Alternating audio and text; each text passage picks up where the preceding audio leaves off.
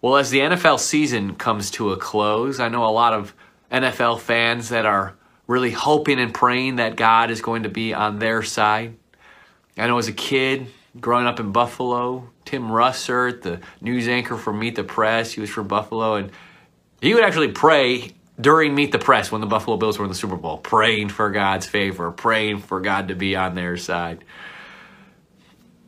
Right, it's the only thing he could do, right? It's the best thing he could do for the team. It's the best way he could contribute. And I know a lot of people are really hoping, like, that somehow their prayers can influence who's going to win a game, who's going to influence whose team God's going to choose this year.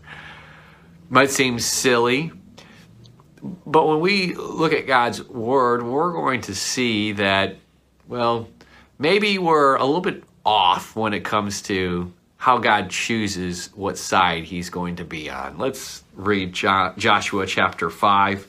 Joshua chapter 5, we see the Israelites, they are getting ready to go into the promised land, to take this land that God has promised to them, to their ancestors. For over 400 years, they've had this promise of one day you're going to have your own land. You're going to have this place where you can have your own businesses, and you can have your own farms and gardens and houses, and you're going to be your own masters. You won't be slaves anymore. It's going to be great. Landowners, homeowners, it's going to be great. And finally, that promise is coming to fruition. They've just got some battles ahead of them.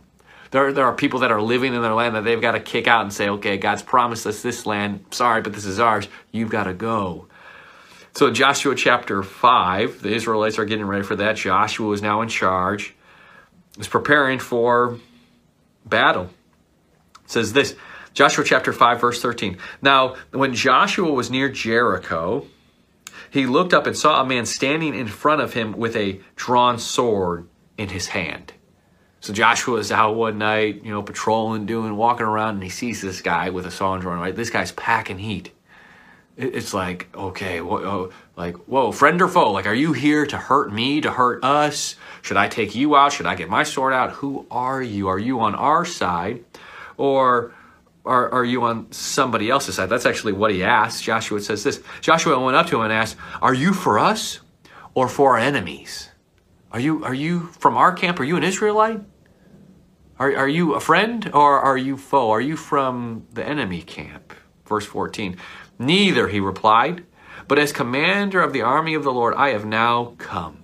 And he says, I'm not from here, okay? I'm not on either side. I'm not from Israel. I'm not from Jericho. I'm from somewhere else. He says, I'm the commander of the Lord. Joshua says, then fell face down to the ground in reverence and asked him, what message does my Lord have for his servant? The commander of the Lord's army replied, take off your sandals, for the place where you are standing is holy. And so a lot of scholars, when they read this, they see Joshua's response to this guy. He doesn't take out a sword. He falls down on his face.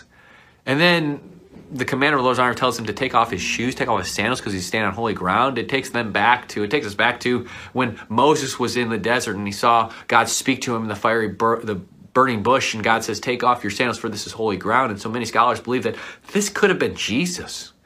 This could have been Jesus who shows up as the commander of the Lord's army. We don't know exactly, but what we do know is that when Joshua asks this guy, hey, are you for us or are you for our enemies? He says, I'm for neither. I'm not really like on your side, against you. I'm not for them. I'm from somewhere else. I'm from far away. And God doesn't choose sides, we see, or God doesn't choose sides, we do. Right? God doesn't choose sides, we do. He doesn't choose football teams to win the Super Bowl. At least I don't think so. I don't really have all the information, but I don't think so. Okay?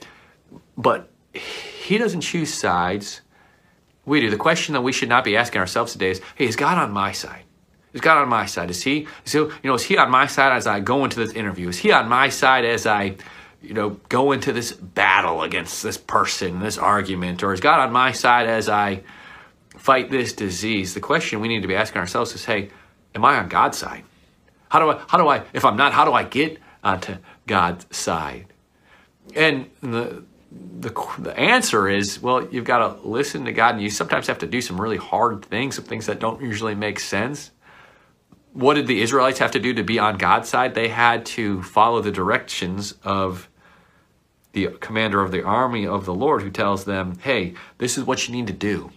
You need to go to Jerusalem and basically be almost defenseless, okay, and just walk around the city once every day for 6 days. And then on the seventh day, I want you to walk around the city 7 times.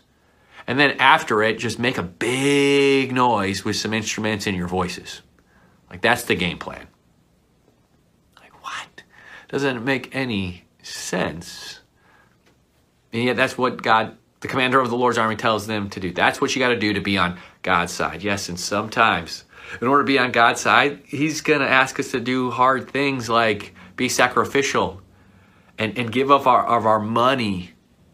You know, in the Old Testament, it was a tithe. It was, hey, I want you to trust me. I want you to trust that 90% of your income actually goes further and can be used in a better way than 100% without my blessing. So be generous and give. It might not make sense, but hey, that's one way to get onto God's side. You know, other ways are to share your faith, to do things that are difficult, to have spiritual conversations with people, right? To go and make disciples as Jesus commanded us to do. You want to be on God's side, you just listen to God's voice as you're reading scripture and you do what he tells you to do. You want to be on God's side, you forgive, right? You obey Jesus' command that says, you need to forgive your brother, not just 7 times, but 77 times or 70 times 7. It's just an endless amount. That's how you get on God's side. Because guys, don't be asking yourself this question today. Is God on my side? Ask yourself this question. Am I on God's side? Am I obeying the clear commands in Scripture so that I am coming over to him and saying, God, you have my life. I want to obey you. Help me to be on your side today.